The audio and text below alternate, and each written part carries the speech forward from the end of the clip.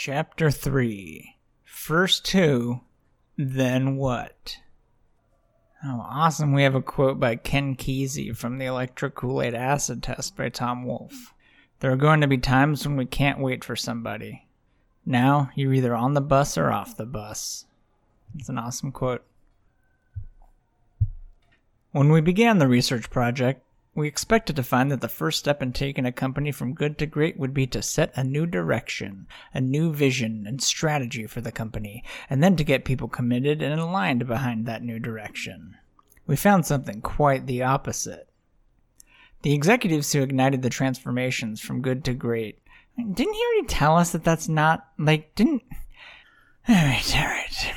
Let's not get excited. We found something quite the opposite.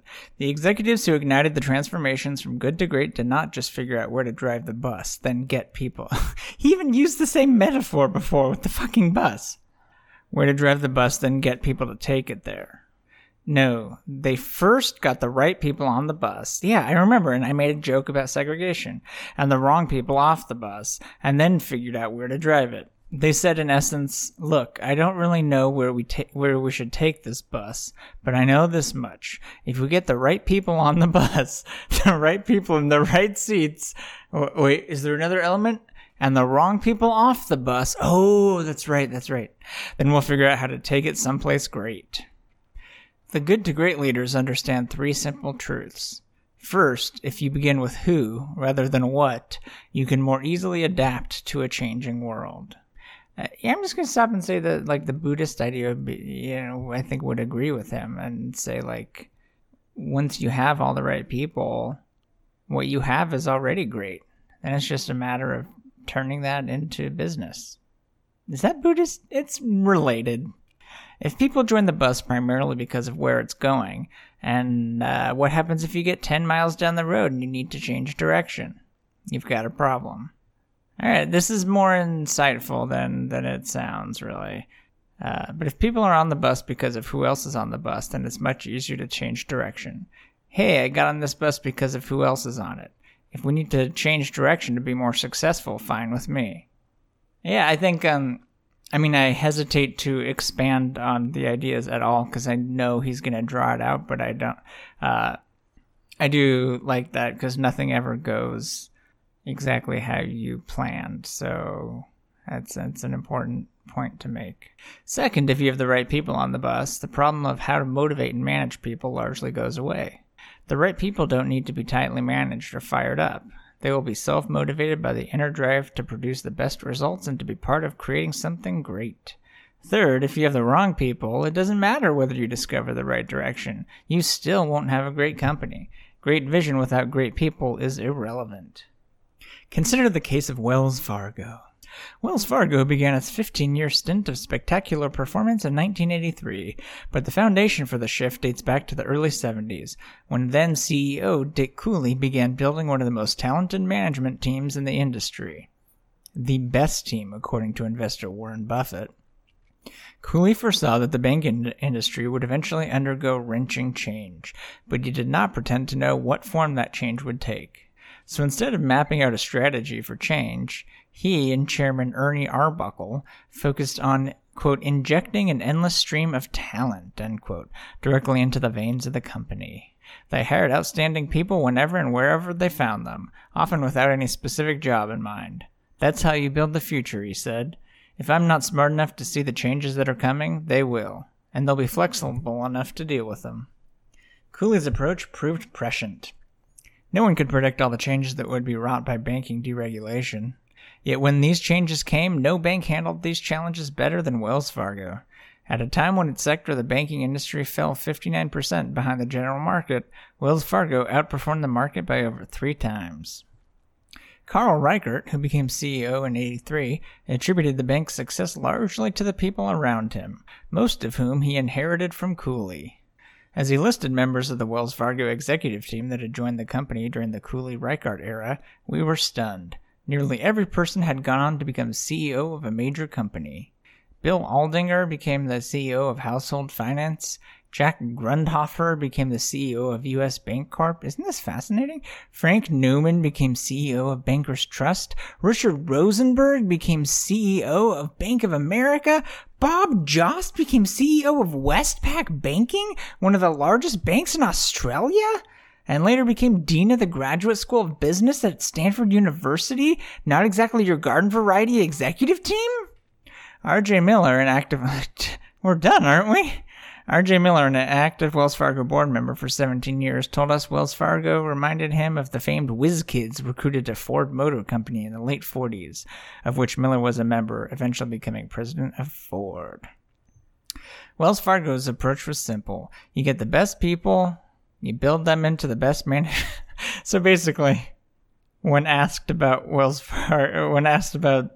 something, when he thought about someone doing a good job, he just compared it to his own. Well, they're great.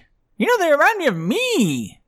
Wells Fargo's approach was simple. You get the best people. Yeah, you told us. You get the best people, you build them into the best managers, and you accept the fact that some of them will be recruited to become CEOs of other companies. So I guess that's saying, as opposed to not allowing people to grow to their fullest extent, because then they'll leave. Which is so depressing that people think like that, but I guess they do. To some extent, anyway. Bank of America took a very different approach. While Dick Cooley systematically recruited the best people he got his hands on, I can't wait. Bank of America, according to the book Breaking the Bank, followed something called the, quote, weak generals, strong lieutenants model. I hope what follows is 3 pages of how fucking dumb the people they recruited were. If you pick strong generals for key positions, their competitors will leave. If you pick weak generals, placeholders, rather than highly capable executives, then the strong lieutenants are more likely to stick around. Whoa. I guess because they're hoping that the person they're like, I deserve this job, I'm gonna stay around. That's fucked up. God, that makes me so depressed.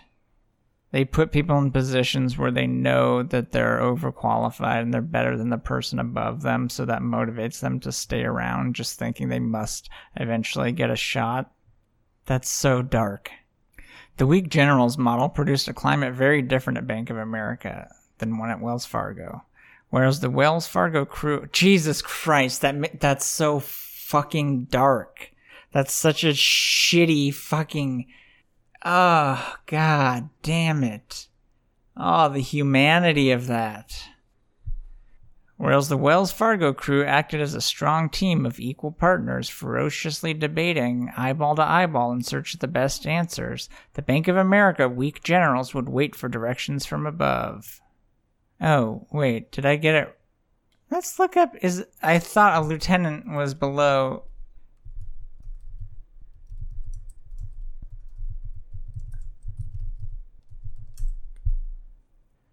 Lieutenant general ranks immediately below general and above major general.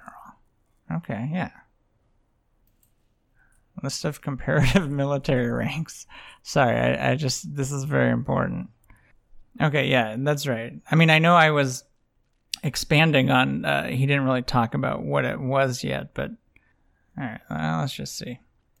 The Bank of America's weak generals would wait for directions from above. Sam Armacost, who inherited the weak generals model, described the management climate. I came away quite distressed from my first couple of management meetings. Not only couldn't I get conflict, I couldn't even get comment. They were all waiting to see which way the wind blew.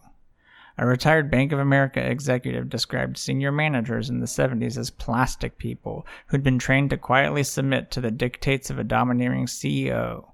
Later, after losing $1 billion in the mid-'80s, Bank of America recruited a gang of strong generals to turn the bank around. And where did it find those strong generals? From right across the street at Wells Fargo. In fact, Bank of America recruited so many Wells Fargo executives during its turnaround that people inside began to refer to themselves as Wells of America. At that point, Bank of America began to climb upward again, but it was too little too late. That's right, they were never heard from again. From 73 to 98, while Wells Fargo went from build-up to breakthrough results, Bank of America's cumulative stock returns didn't even keep pace with the general market. I bet the people running it were barely billionaires. Wells Fargo versus Bank of America. Cumulative value of $1 invested. You just fucking told us. We don't need to know the exact... Jesus Christ. Now you might be thinking, that's just good management, the idea of getting the right people around you. What's new about that? On one level, we have to agree. It's just old-fashioned good management. But what stands out with such distinction in the good to great companies are two key points that made them quite different. We have a box. To be clear, the main point of this chapter is not just about assembling the right team. That's nothing new. The main point is to first get the... The main point is to first get the right people on the bus and the wrong people off the bus before you figure out where to drive. The second key point is the degree of sheer rigor needed in people's decisions in order to take a company from good to great. Yeah, I don't know what I was expecting, but first who is a very simple idea to grasp, and a very difficult idea to do, and most don't do it well. It's easy to talk about paying attention to people decisions, but how many executives have the discipline of David Maxwell, who held off on developing a strategy until he got the right people in place, while the company was losing $1 million every single business day with $56 billion of loans underwater?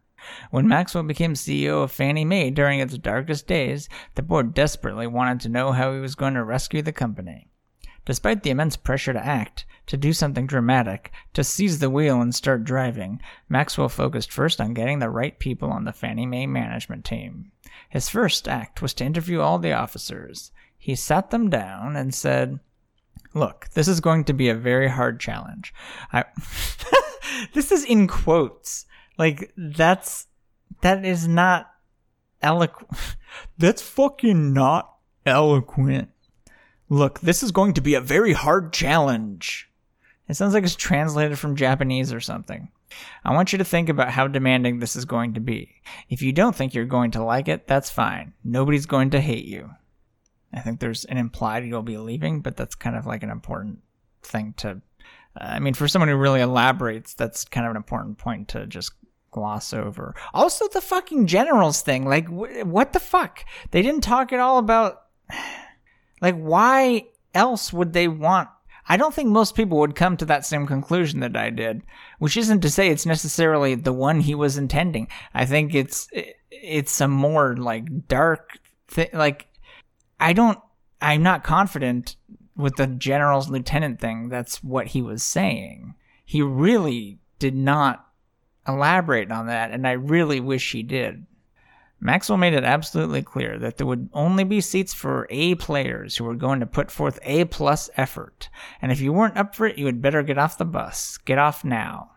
Okay, I can objectively say, and get off now is not necessary. Just say get off the bus. One executive who had just uprooted his life and career to join Fannie Mae came to Maxwell and said, "I listened to you very carefully, and I don't want to do this." He left and went back to where he came from. In all 14... Like, who just takes someone back like that? Is that a thing, really? In all, 14 of 26 executives left the company, replaced by some of the best, smartest, and hardest-working executives in the entire world of finance.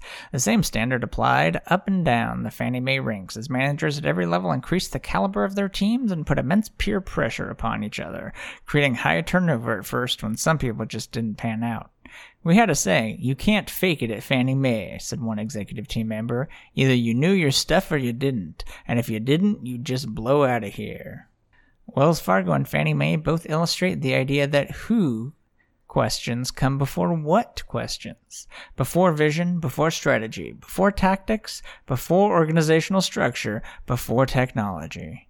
Dick Cooley and David Maxwell both exemplified a classic Level 5 style when they said, "I don't know where we should take this company, but I do know that if I start with the right people, ask them the right questions, and engage them in vigorous debate, we will find a way to make this company great."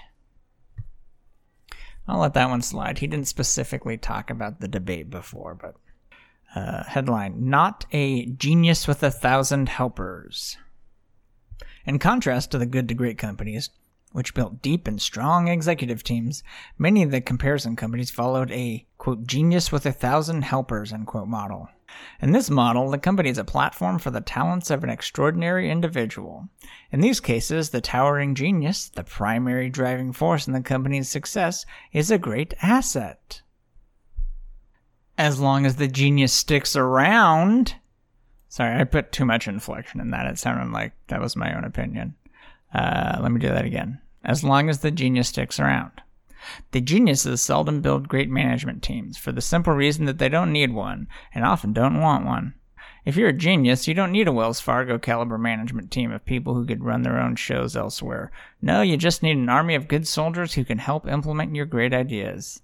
However, when the genius leaves, the helpers are often lost. Or worse, they try to mimic their predecessor with bold, visionary moves, trying to act like a genius without being a genius, that prove unsuccessful. Eckerd Corporation suffered the liability of a leader who had an uncanny genius for figuring out what to do, but little ability to assemble the right who on the team. Jack Eckerd, blessed with monumental personal energy, he campaigned for governor of Florida while running his company, and a genetic gift for market insight and shrewd deal-making, acquired his way from 2 stores in Wilmington, Delaware, to a drugstore empire of over 1,000 stores spread across the southeastern United States. By the late 70s, Eckerd's revenues equaled Walgreens, and it looked like Eckerd might triumph as the great company in the industry. But then Jack Eckerd left to pursue his passion for politics, running for senator and joining the Ford administration in Washington.